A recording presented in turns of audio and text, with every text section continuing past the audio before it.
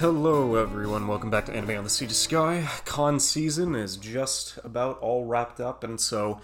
going to be quite a while before any of the winter events start rolling in, but then on top of that, I would imagine a couple of people, including myself, are going to be making plans for next year. Because probably it's not going to be an opportunity for me to go back to any Revo next year, but a buddy of mine in Ottawa has been trying to organize plans to make the trip down to Montreal for Otakuthon leading into the summer. So honestly, that's probably a good a time to start as any, considering that as soon as those events start getting planned and the schedules start getting organized, then it's a lot better to get started earlier rather than later. But besides that, I'm definitely glad for the handful of people that were able to show up and witness my slipshod and first attempt at a panel over at NA Revo, considering that was over through Rakugo, Oshinoko, Kaguya. I definitely appreciate everybody stopping on by, and if you're somehow a new listener coming on to hear me rant about more anime-related stuff, well, cheers, appreciate it, thanks for coming on. Unfortunately, the first piece of news is definitely not the most positive one, considering that at least Zombie 100 that's airing this season,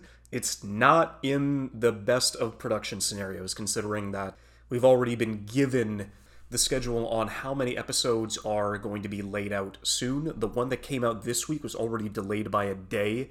We are going to be getting the 7th episode coming in as standard on Sunday this week, but the week after, what is supposed to be the 8th episode is going to be a recap, as we're going to have to get another week before we get episode 8. Episode 9 will then fall again a week after on September 24th, and now nothing. We don't know, not even the production staff knows when episodes 10 to 12 are going to be coming out, which is just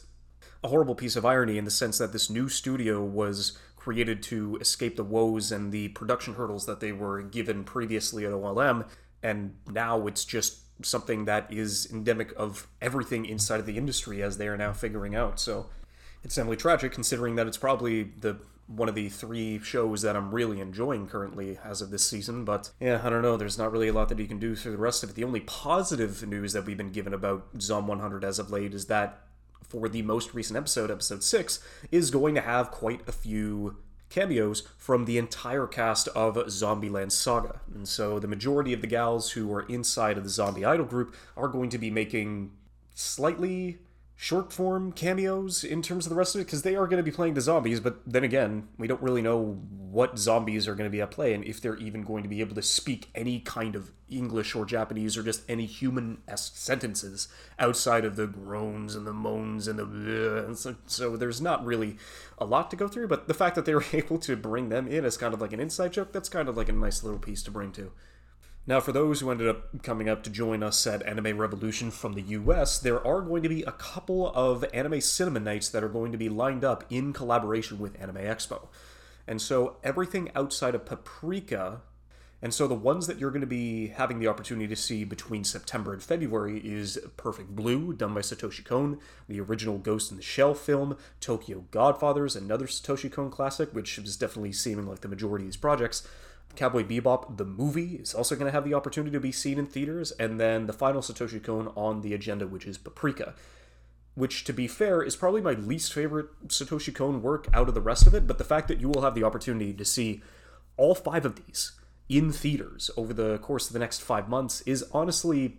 an opportunity that I would love to have up here in Canada, but we're not necessarily having that just as of yet. We're still waiting on a handful of movies to come up by the end of the year, which in this case is Blue Giant, the Gridman Universe film, Miyazaki's How Do You Live, which has now been, retranslated to Boy and the Heron, and Sound Euphonium's 4th film, which is fine, because it's only going to be an hour long, but the fact that we still haven't been getting any dates, even though for months we've known a handful of these have been under the G Kids and the 11 Arts umbrella, and they were going to be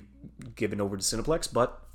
so far we don't really have a word. They say, at some point in time, early winter, later fall, you'll be able to have the opportunity to see these in theaters, and then we still haven't gotten a single lick of information outside of that. So hopefully in the next couple of weeks we'll have the opportunity to get some dates for those to come up into Canada, but until then, at least in the US, you're going to have more than enough opportunities to see a phenomenal set of films. At least at the convention, I had the opportunity to go see Xana in Canada, Jesse Betteridge's couple of panels, one of which was including Canadian heritage moments, very much so relating to Sailor Moon, which is on Crave TV until September 17th, as Crave is going to be taking away the streaming rights for the Sailor Moon anime in Canada on September 17th, which is just completely tragic in that sense, considering that it is honestly one of the major Canadian players that was ever inside of the early North American anime boom, and now it's just, for all 200 episodes you would have had the opportunity to go through, but now it's just all going to be gone. It's just an incredibly tragic piece, which, especially on Anime World Order, they consistently say where it's like, yeah, so Right Stuff, Crunchyroll store, the Funimation store, it's just, you would honestly want to get physical media in this case, because you never know when the streaming service is going to lose the rights or drop the contract, or it's all going to run out, and then it's no longer going to be legally obtainable anywhere besides physical media. Yes, the deeper parts of the internet exist, and you can go sail the high seas, but the fact that there isn't going to be a legal opportunity for Sailor Moon to be streamed is definitely something that is a little concerning, especially leading into the future bids of a handful of classic anime contracts for the majority of these streaming studios. And then a little piece to add to another one of the shows that I'm watching this season, the 1,000-Year Blood War arc for Bleach, and its second part is going to be getting an hour-long finale for this season come the end of September, which is definitely going to be something that I'm curious about watching. But as the season has gone on, the first part was definitely a bigger return to form for this series, considering that the majority of the stuff that has come out over the first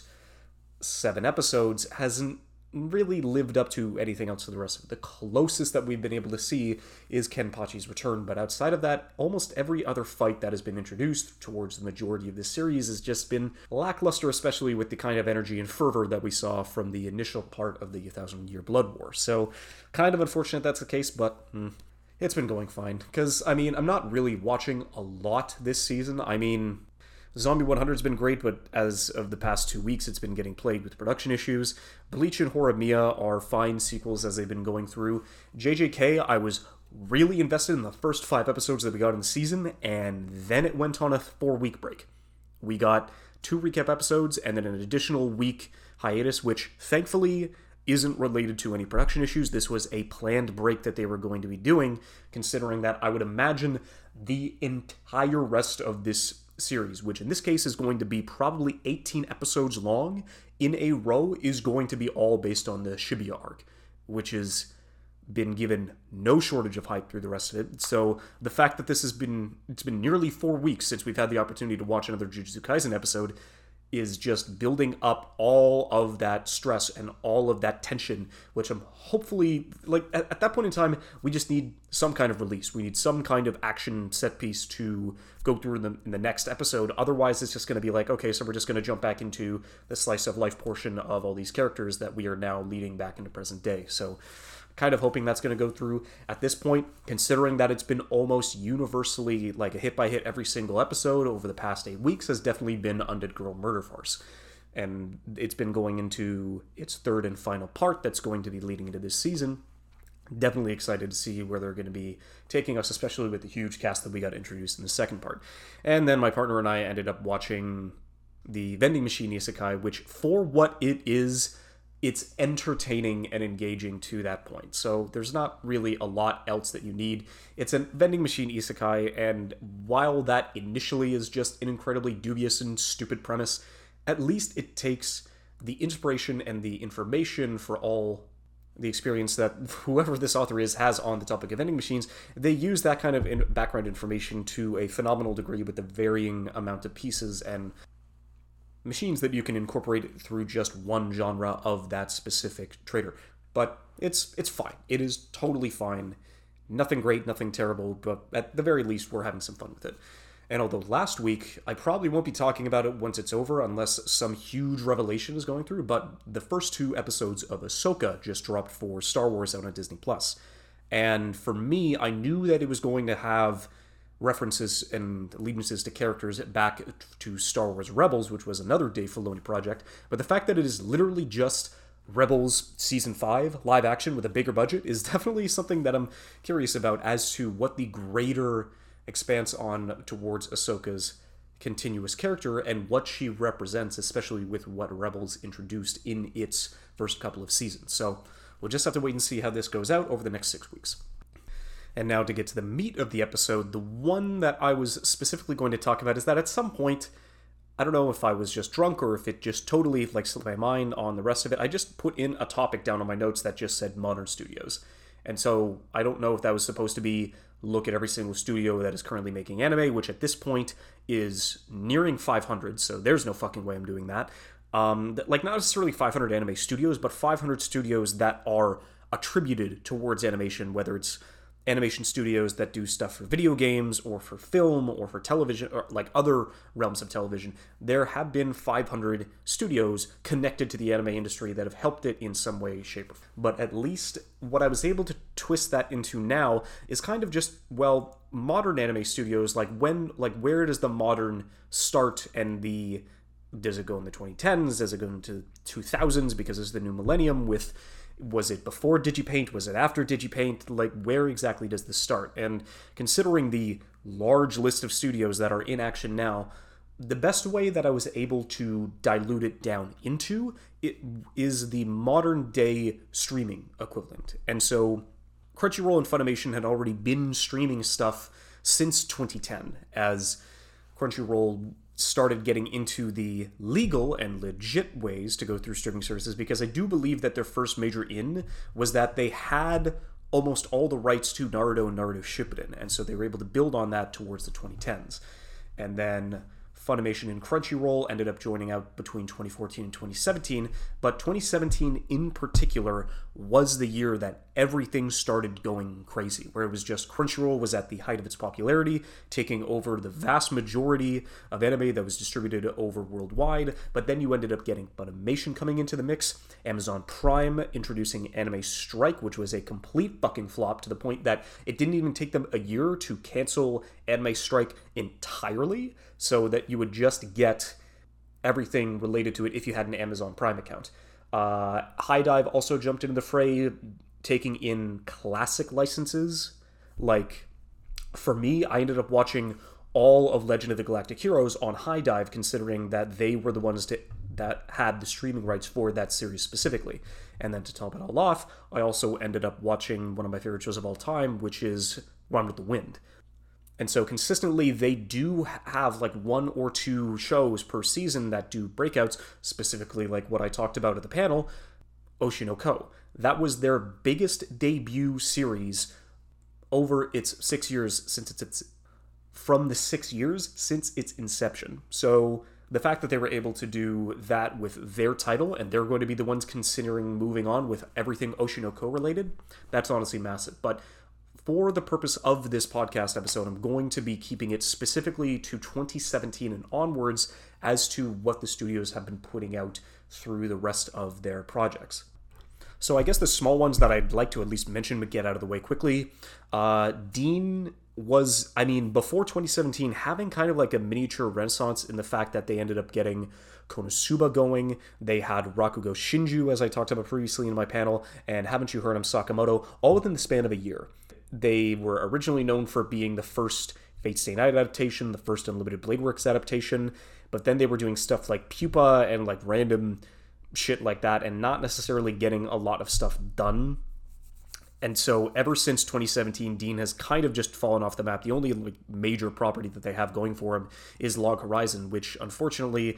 has just kind of fallen off, especially with all the relations happening with the mangaka, considering with his tax evasion and everything else, not being able to get any more Log Horizon off the ground for any more adaptations. So kind of unfortunate in that case, but there's not much you can do there. Dokukobo as well, since they were the studio that ended up doing Oshi no Ko. They did have a handful of slightly successful series relating to My Senpai is Annoying, Shikimori, and almost every Cute Girls Doing Cute Things show that they put out, which in this case is like 3 to 4 a year. But there's not really a lot that they do outside of that to break their mold, so the fact that Oshi no Ko is trying to lead that charge is definitely formidable. Studio Gohans, I honestly just shouldn't recommend them at all. It's just the fact that they've got 2 shows coming out in this same season, where it's just the I can't find my glasses shit, and then the depressed cat is living inside of a Japanese apartment, taking care of the majority of the home cleaning stuff for his alcoholic and salary-driven female roommate, and it's just kind of like, okay, fine. But they were the ones behind Handshakers, W's, and honestly, one of the first shows that I ever watched back in 2012, which was K Project. but I haven't necessarily given them the time of day outside of that, so there's not really a lot that I could do. JC Staff is kind of in a similar vein where they were very much like A1 Pictures, as they had a lot of series going simultaneously, but the two that they had that really ended up, for better or worse, making a claim were Is Wrong to Pick Up Girls in a Dungeon, as well as the entire Raildex series, so Scientific Railgun and Magical Index. So the project for sure that they give the most love and time and dedication to is basically the Railgun series that they've got going, as well as, certain Accelerator, everything inside of the Raildex canon, which completely fell off the face of the earth because they had, for some reason, they put themselves into two major decisions in the late 2010s, specifically relating to a certain Magical Index, because they were either going to remake it entirely from scratch, or they were going to continue onwards and do 39 episodes of the third season, which in this case was the World War III arc of the Index light novels. And so they decided to go with the latter, and it was honestly one of the worst adaptations just of a work period that I had ever seen. Nobody was happy with the third season of Index, considering that it was definitely one of those season 3 When shows that was always a common meme in the late 2000s and the early 2010s, but the fact that it just let everybody down, and now they are hard locked into, if they ever decide to do any more Index stuff, which they have more than enough content to work with, they're going to have to continuously move forward and do season 4. So it's, I just don't know, man. JC Staff doesn't really have a lot to go off of, so they're in a really rough spot. And then Sunrise as well. Outside of Wave Listen to Me, which was probably one of my favorite shows of 2020, Sunrise is in charge of the majority of the Love Live and almost everything related to Gundam. So they will always be relevant and always be like making that sweet dough, since those two franchises on their own will do more than enough to sustain them into the future. But now for modern studios specifically. Mappa in of itself is probably the most popular studio as of late. They, I believe, started back in 2013 as they broke off of Madhouse, but as of late, they just had such an up and down section, especially like one of the shakiest starts when they started picking up as many projects as humanly possible in 2017 onwards, where it's like they had God of High School, they had tacked off Destiny, they had the fucking Yasuke adaptation, which was honestly one of the worst shows I'd ever seen. And then you end up getting through like some good stuff, like you had Zombieland Saga, Inuyashiki got a lot of press going towards the rest of it, Dororo as well, once it was able to ramp up in its second half. Although you had a couple of opportunities between the rest of it to have stuff like Grand Blue Fantasy and Dorohedoro come in the mix, one being a manga adaptation and one of them being a video game adaptation, and they both did phenomenal jobs in their respective sections. But then the most recent things that they are most well known for definitely comes down towards Jujutsu Kaisen, the final seasons of Attack on Titan, basically seasons 4 onwards, Vinland Saga second season, which they ended up picking up from Studio Wit, and then as of late, one of the most hyped, and to be fair, one of my favorite shows that Mappa's made, Chainsaw Man. Especially with what Mappa's going to be doing in the future, with Vinland Saga's third season, Chainsaw Man's second season, the final OVA, which we should get by the end of the year for the final chapter of Attack on Titan, and currently, as I was saying before, they are doing Jujutsu Kaisen with their second season as well. Even though it is a different director, with what he was able to accomplish with the first 5 episodes, doing the quote-unquote prequel to what this second season is going to be about, I dare say it's like easily in good hands. Now, Studio Bones in particular has got a wide variety of talents and works under their belt, where they're probably not one of my favorites. They're definitely close, especially with the kind of people that they're able to employ for the majority of their products. So you definitely know them for Bungo Stray Dogs, very much so for My Hero Academia, but for some of the smaller stuff that they've done collaborations with, I mean, they did Hisone to Masutan, which is a really interesting human drama with dragon fighter jets, which is, if that's something that's up your alley, definitely go for it. It is a phenomenal 12-episode series. And then they did a Shinichiro Watanabe project with Carol and Tuesday. And then in terms of one of the most recent films that they ended up doing, was kind of like a hit and the miss, like very shaky for me, but still enjoyed it nonetheless, which was Josie and the Tigerfish. For more crazy productions, they've been doing Skate, they've been doing Case Study of Vanitas, but the most well-known one that they've done recently is Mob Psycho 100. And even though I do believe that Mob Psycho probably, when I say its final season was the weakest of its three,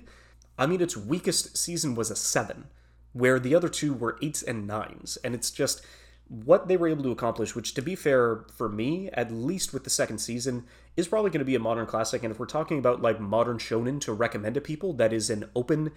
shut, cut and dry story, then Mob Psycho 100 is easily like one of the best recommendations you can give to somebody who is getting into anime. Now for Cloverworks basically broke off most of their stuff from A1 and Aniplex, and they do a lot of collaborations with them as well as a couple of studios that I'll talk about later. But Cloverworks itself is probably one of the shakiest ups and downs, like probably the not really a biggest hill and valley sort of deal, but the works that they cover can be inside of the same genre, but very drastically inside of quality. I mean, Cloverworks did do a collaboration with Studio Trigger for Darling in the Franxx. That was a total dumpster fire. Buddy Girl Senpai, I only ended up getting into because everybody on fucking Reddit was like proclaiming this as the next big like high school romance show, like after Monogatari, and it's just kind of like, there's no fucking way, right? And they were totally wrong. Like at that point, if you're telling me that this is the next Monogatari, then I really fucking hope not. I did end up watching the 12 episodes, but at least the sequel films and everything else that came out afterwards, I'm just like letting sleeping dogs lie, because I'm definitely not going to be getting back in this series. Like, Promised Neverland is just a microcosm of what the entire studio like is known for, considering that there's not really a lot that they could have done with the second season that shall not be named. But I mean, the first season of Promised Neverland was an amazing introduction to that world and to that story. But due to producers and their relationship with the mangaka and their, like with Index, a major choice to forego the majority of the story to get it done, basically spelt its downfall. And then now nobody is going to be touching this series ever, because you're talking about a technically open and shut 24 episode story where the first half is amazing and the second half takes a nosedive so fucking hard then you would assume it's the Marianas Trench. But they do end up getting a couple of decent romances. You've got Horimiya, you've got Sono Bisque Doll. Wonder Egg Priority is kind of similar to Promised Neverland, except for the fact that it was a last episode just tragedy, especially with the delay, especially with what people were talking about it and hyping up, and the overall, like it's a microcosm of Promised Neverland, because they had 8 amazing episodes, and then the writer himself just really started going off the rails with his specific ideas on what he wanted the show to be, resulting in a fine transition into psychological horror, but then not just finishing it succinctly and never being able to have the opportunity to just communicate with everybody involved in the production. And then it just led to one of the like most tragic whimpers of a series that I had seen in a long time. Shadow's House and Tokyo 24 are kind of like varying degrees of just like what the hell is going on, but I've heard decent things about Shadow's House. I don't recommend Tokyo 24, but then as of late, their 2 most recent projects, one of which is a collaboration with Studio for Spy Family, and then Bocchi the Rock, have just been rocket pieces of success over the past 12 months. And so the fact that they've been able to adapt those series so well and with such a good degree of collaboration with Studio, and what they were able to adapt into these stories and elevate the source material to such a high degree, it's definitely one of those shows where it's like, oh yeah, no, like you could recommend both of these shows to almost anybody, as they are phenomenal introductions into the world of anime, especially with how recent they are. The only problem is that with most recent introductions, unlike the previous ones, they're not just cut and dry. They are still ongoing, so there's not really a lot that you could do to recommend somebody. It's like, so where's the rest of it? It's like, well, it doesn't exist. I mean, it exists on pen and paper in manga form, but there's not really a lot, because neither of the stories are complete. It's like, okay, does that happen a lot? It's like, oh, son, welcome to anime. The vast majority of shows that you're going to watch are never going to have endings. Now, A1 Pictures, like relating to Cloverworks, had its heyday in the early 2010s, considering that they got so much I mean, the studio itself, A1 Pictures, didn't get a lot of money. Their subsidiary and their distribution, Aniplex, on the production committee, made so much fucking money off of SAO, especially with it being one of the biggest shows in the 2010s period, especially when it was airing at the time. Like, it was just one of the biggest shows in 2012, period. And they were able to ride that success towards the rest of the fact that they're still making it 10 years later. But I mean, as of late, there's not a lot of amazing pieces that they can also honestly just add to their repertoire. Shows that aren't being successful enough as they are just emptying the pockets of the studio faster than SAO can fill them back up. Because Interviews with Monster Girls was fine, Blend S was fine, Wodokoi was fine, 86 is like such a whiplash where it's like people really do enjoy it, but also to a degree where there's just something that doesn't really help inside of its story, where there are a lot of up and downs. Their production with Nier Automata was definitely hindered by COVID, but it was just tragic to see the way that went. Hypnosis Mike was kind of a hilarious side project that they did, as well as Mashal, but there's just not really a lot to go through. Like, the most notable thing, the second most notable thing that A1 has done in the past 6 years, for better or worse, is Eromanga Sensei. And it wasn't because it was good, it was just controversial and always just a retrospective look where it's like, is this the show that we want to be popular? And it's like, no, we don't, as everybody continues to watch and continues to talk about it, where it was just kind of like, guys, this is why we can't recommend anime to a lot of people. Like, this is why we couldn't wear our hearts on our sleeves, especially when these are one of the biggest shows that are coming out inside of its respective year. Although, the biggest show, thankfully, that A1 has done is easily one of its best works of all time, and that is the adaptation of Kaguya-sama Love is War. It is probably my favorite rom-com of all time, because not only does it lead with phenomenal comedy, it follows up on the satisfying romance to keep the relationships of every single character involved. Even though there's so many fucking characters inside of the cast, they give proper time to the specific ones that require the most focus, and they do a phenomenal job in fleshing them out, holding on to their humanity while also making fun of them at their expense. So it's easily still the best one that they've done, but that's more of a compliment to Shinichi Omada than to the studio itself, because it's his team that was able to collaborate and make this a reality, who are the ones that you should be respecting at this point, not specifically the studio, and especially not Aniplex, because that is just something that is such a momentous piece inside of the anime medium that you can't really give it to a studio who's just so shaky at best. Now, I guess I didn't really want to talk too much about TMS Entertainment, but I guess because of the projects that they've been involved in over the past 6 years, where it's like you've got Teaser Takagi-san, they're the ones that are doing Yowamushi Pedal, they did the recent remake of Fruits Basket, which is phenomenal, they did the recent seasons of Lupin, part 4, 5, and 6. Like, those are both phenomenal shows that you should both give a watch. Lupin, just for the James Bond-esque comedy spy thriller that you'd be able to get inside of something through there, although considering that Breadsword recently did one on Lupin III, The Castle of Cagliostro, go watch that if you want a good introduction to Lupin, considering that that's a movie and it's a lot easier to consume. In terms of the combat front, they were the ones responsible for Megalobox as well as Baki, which is honestly fucking insane. Every single clip I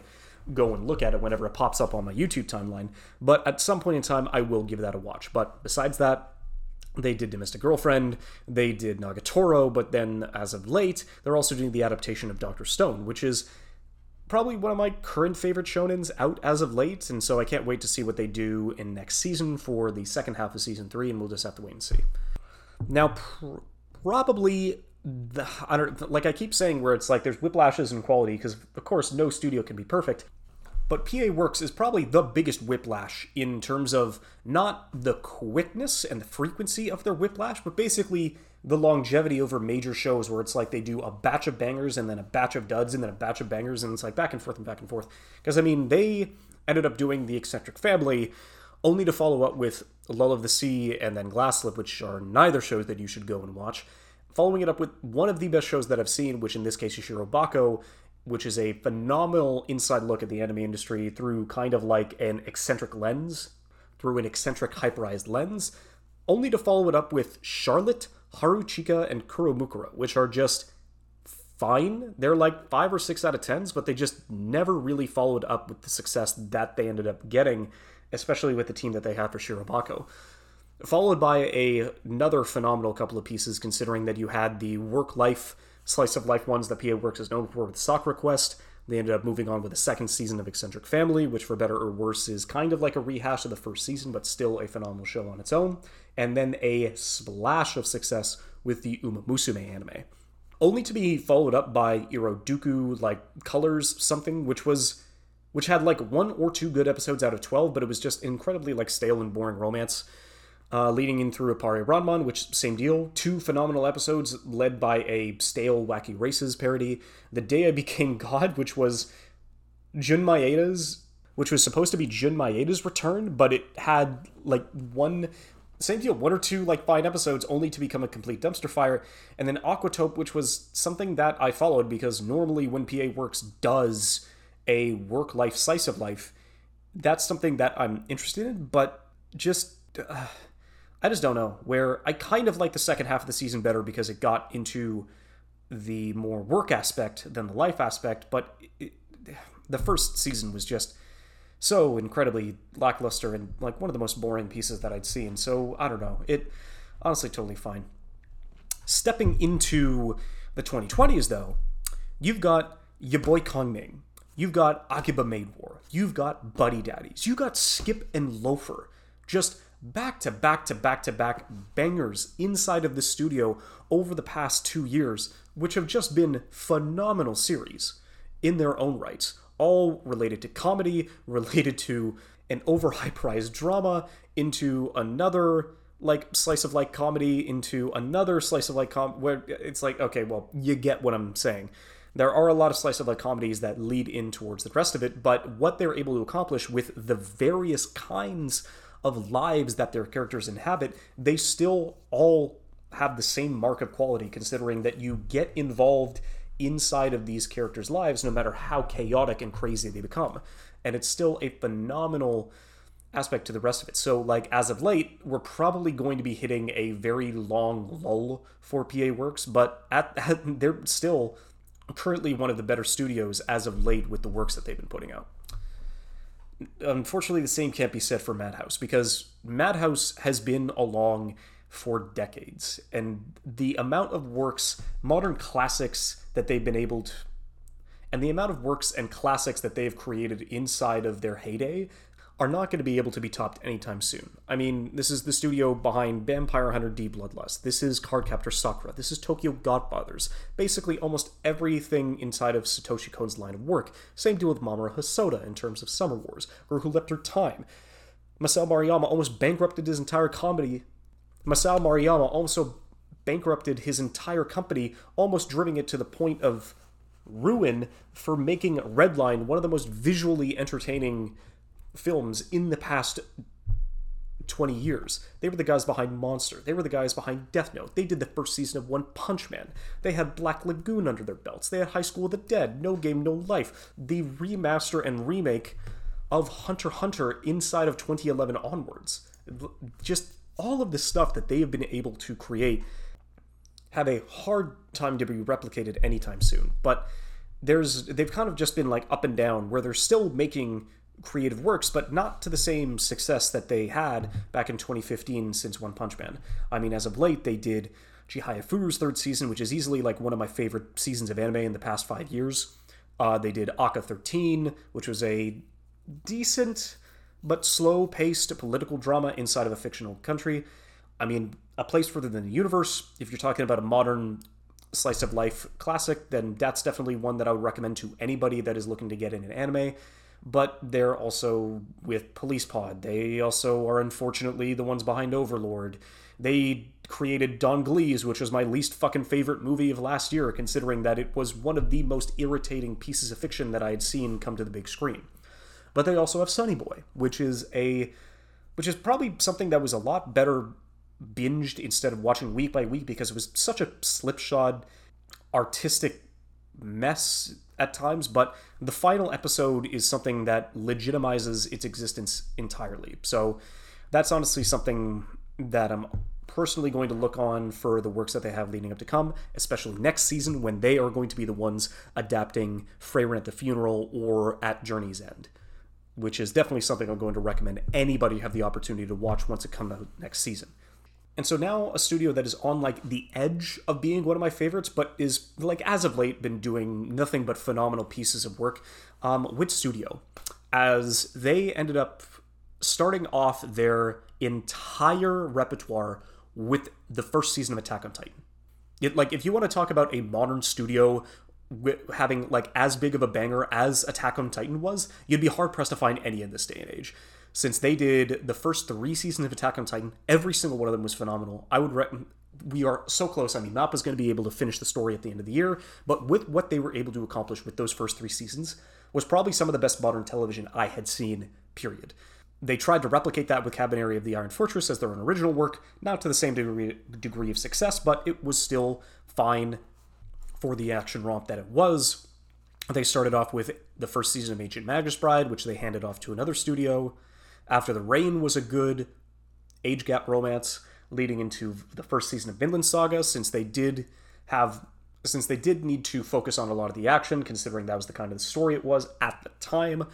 Netflix's Great Pretender was a phenomenal 3-part. I'm not going to believe that there is a 4th part. You cannot convince me otherwise. If it was just the first 3 parts, it would have been a phenomenal show, and that's where I'm just going to leave it as, because the final arc is really just not the worst thing I've ever seen, but probably like one of the biggest betrayals of what the show was, period. Everybody loved Fivi Fluoride Eye Song. That was a phenomenal piece of work that was also original. They were the collaboration piece with Cloverworks for Spy Family. They've been doing a phenomenal job, and probably their current darling and project that they are trying to just carefully mold leading into the future is Ranking of Kings. Probably one of my favorite modern fantasy shows, period. It was definitely an awkward thing that they did like a series 1.5 as of last season, but with the different variation in style and creative liberties and different set pieces that they were able to imbue into what the first season made great, while also continuing it on with 2 of its episodes,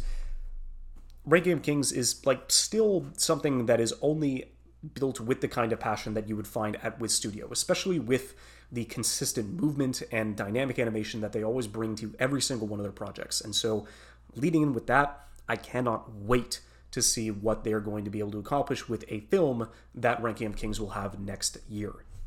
And then I guess I totally forgot to talk about Studio Ufotable. They're just, like, it is a studio where, same deal with Wit Studio, incredibly close to, like, being one of my favorites because they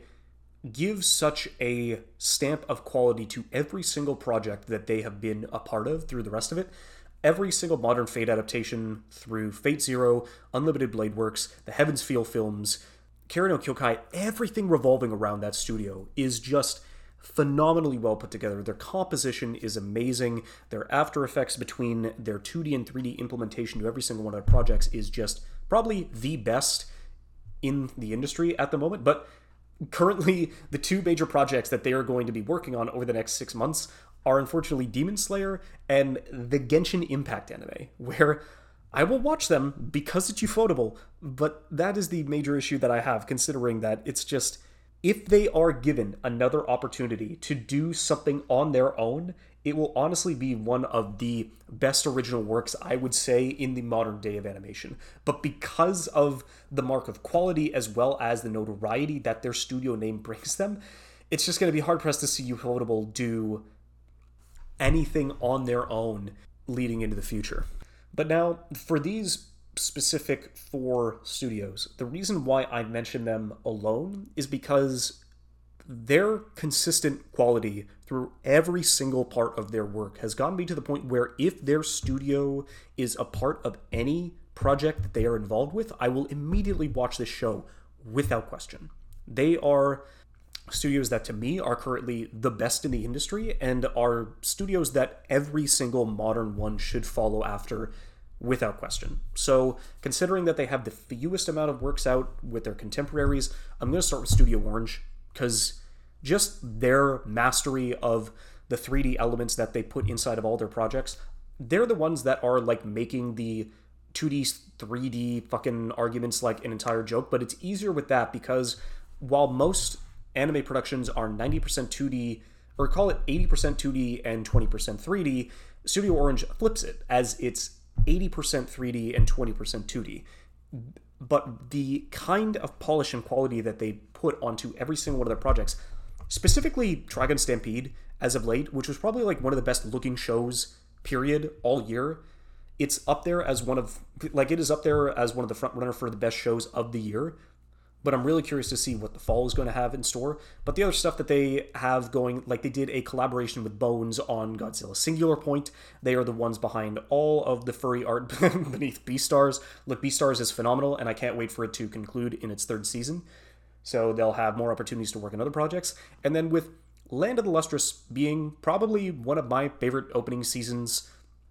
of anime, period, which sucks considering that the story itself is almost done in manga, but they have so much to work with. But I was given one of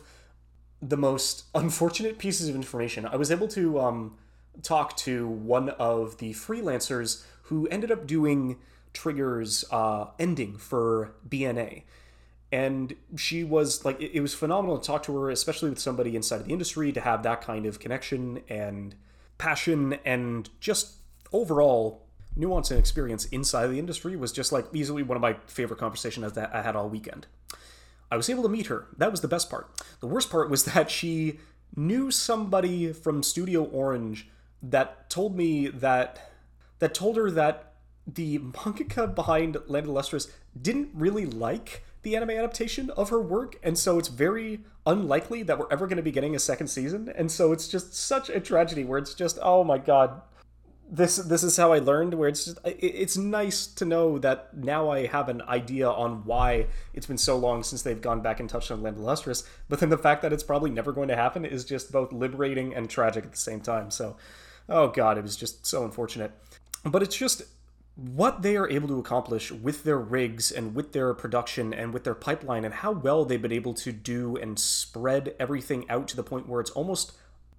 like, at the time they do work on more than one project, but never overreach themselves and never put themselves to the strain to have it affect any of their pipelines. Considering with what the productions that they were able to give was just a phenomenal touchstone of what the medium of animation is able to accomplish, and I cannot wait for the second season of Dragon Stampede to come out. But leading into another piece that I was talking about earlier, considering that Studio Trigger, with how heavy their roots are from Gainax, from the major players, moving on from now what is ostensibly a shell company, a shadow of what it once was, and still being able to make works nowadays that will go down as modern classics. Studio Trigger is like easily like ones that I give like some of the most props towards, considering that leading into like before the 2017s, I believe it was 2013 was their first major project, since they were able to go through and do an original work in the series of Kill la Kill after having a handful of OVAs related to Little Witch Academia, which they then ended up turning into a full-fledged 26-episode anime series. But the passion project that they've been able to accomplish, which I hope to see the finale of later on in the year, I mean, SSSS Gridman and Dynazenon, and later on in this year, Universe is going to be a phenomenal piece and an homage to everything tokusatsu inside of their own respective worlds, as well as probably one of my favorite anime films of all time, Promare, is just been like, those four works on their own would get me invested in this series, like, completely. But their shorter works like Space Patrol Luluko, and then their adapted works like Cyberpunk Edge Runners was just insane. Like, Edge Runners was a slow burn initially, and then it just shot off like a rocket into space. Like, every single one of their characters, like at least one character has to go to space in a Trigger show for some reason or another. But besides that, every like frame, every part of their production and their team, and just the chaos and creative freedom that they give themselves to add on to the works that they are able to create is just something that you do not see in modern animation. Just uninhibited by whatever rules that govern the industry, they are trying to break away from them as much as possible to create the things that they want to create. And so I cannot wait for, because they will go back to do like standard manga adaptations like next season, we are going to be getting Dungeon Meshi or Delicious in a Dungeon, which is also something that I would highly recommend going into next season, but they're also going to be doing, now that they've ripped it from the dead cold hands of the shell company known as Gainax, they are going to be doing a second season of Pantheon Stalking, and I cannot wait for that to pop out. Now, on top of trailblazers for the anime industry as a whole, Kyoto Animation is just a show. It's just a studio that I cannot give enough love and support for, especially with the tragedy that happened towards them, especially with the fire that happened back in 2021, was just, if there was ever a studio that you would never want anything bad to happen towards because of their contributions, because of the way that they are pushing for autonomy and good pay and good hours and good salaries for people inside the animation industry, but the fact that they were the ones that ended up getting hit by an arson attack in 2021 just was one of the shittiest things that I've seen to happen to a modern animation studio, just period. Because what they've been able to accomplish with their works, through Canon, through Clannad, through Haruhi Suzumiya, Tomoko Love Story, Tsurune, Free, just those back-to-back works on their own are just something phenomenal to tap into that kind of an industry, regardless of it's just the cute girls doing cute things genre, as they were almost pioneers of. Look at K-On! It was an absolutely phenomenal piece that they were able to add to their repertoire and just be the forerunner for basically a cute girls movement leading to the 2010s. And then it hasn't even stopped them as of late, regardless of the tragedies that surround them inside of the fire and beyond. I mean, they were the ones that were behind Tsurune. They did Violet Evergarden, another phenomenal anime film that you would be able to recommend to somebody getting into animation as a whole. I mean, the Silent Voices up there. Just the overall joy that Kobayashi's Dragon Maid brings to people and the solace that it's able to give. And probably one of my favorite series of all time, Sound Euphonium. I'm really hoping that I'll be able to get to see that hour-long OVA leading in towards the rest of the year, but Kyoto Animation, even though they give a mark of quality to almost every work that they have put out in the past 15 years, they're also ones that I follow and try to support to the best of my ability, because they are consistently trying to make the lives of animators and the industry as a whole, give them a home and give them a place to hone their craft and just be better versions of themselves.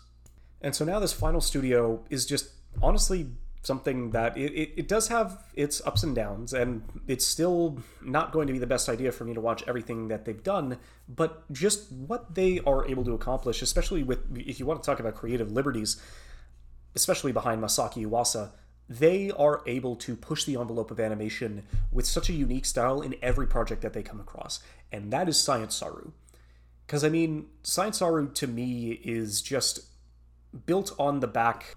of Eunyoung Choi and Masaki Uwasa, and what they've been able to build and accomplish in such a short amount of time is just nothing short of spectacular. I mean, if you start off, same deal, Kill la Kill was a phenomenal start. Attack on Titan was a phenomenal start. One of my favorite movies of all time, just period. And even though it just has a couple of pieces of Yuasa's work, as a whole, as a director, I mean, The Night of Short Walk on Girl is easily, one of the best times I've had watching a film, period. And the fact that you can follow that up with Lu Over the Wall, Ride Your Wave, Inuo, and then a follow-up to one of his works, Tatami Time Machine Blues, to just... There's just so much revolving around this studio that just has a ridiculous mark of quality that, even though it is heavily rooted inside of Yuasa's creative freedoms, but it also follows a lot of good Japanese culture and history and pieces that will honestly considerably move the needle for the test of time. Because, I mean, to top it all off, if you want to talk about series that they've done, I mean, Devilman Crybaby, Keep Your Hands Off Eizouken. I will admit I wasn't really a fan of Japan Sinks 2020, but Heikei Monogatari was just a phenomenal opening piece leading into Inuo. It's just what Yuasa and his team have been able to accomplish on such a consistent basis, whether it is a historical drama, a modern drama, a romance, a look into the animation industry, a collaborative effort with Star Wars to give their own unique spin on that piece, a chaotic but ultimately fulfilling night on the town as a college student, or a way to find yourself inside of a small village and to find your own creative drive and purpose. they're able to cover so many different pieces and so many different themes and genres with such relative ease that it's just incredibly easy to love them regardless of what project they decide to come out with. And to top it all off, we're going to be getting a short film called Garden of Remembrance, done by Yamada Naoko, who, long-standing, phenomenal director, one of my favorite directors like in the medium period, since she was able to work and do so many projects over at Kyoto Animation. She's going to be doing a short film, since she also ended up directing Heike Monogatari as well, to then move forward with another work that she's going to be able to do, which is Kimi no Iro. So the fact that one of my favorite studios is going to be continuously teaming up with one of my favorite directors leading into the near future is definitely something that I would recommend everybody put on their radar. And whenever you see Science Saru, you can definitely guarantee that at the very minimum, you are in for a creative, chaotic, and entertaining piece of animation that you won't be able to find anywhere else in the medium. Well, hopefully I was able to cover, enough about the studios that at least give me a bit of drive and keep me inside of this medium as a whole, because almost all of them are just teams and productions that should be given just the highest praise and the highest amount of compensation, which is definitely harder to come by as of late. But I just really hope that leading into the future that the animation industry as a whole is able to give more back to the creatives that are able to make this industry go round, and then lead to something that is more sustainable inside of an incredibly saturated and competitive medium that is always looking to grind and squeeze out as much content as it is possible, just so they can pad out their libraries for whatever service is leading in. But I don't know, who am I to judge? All right, well, cheers, thanks for stopping by, have a good one.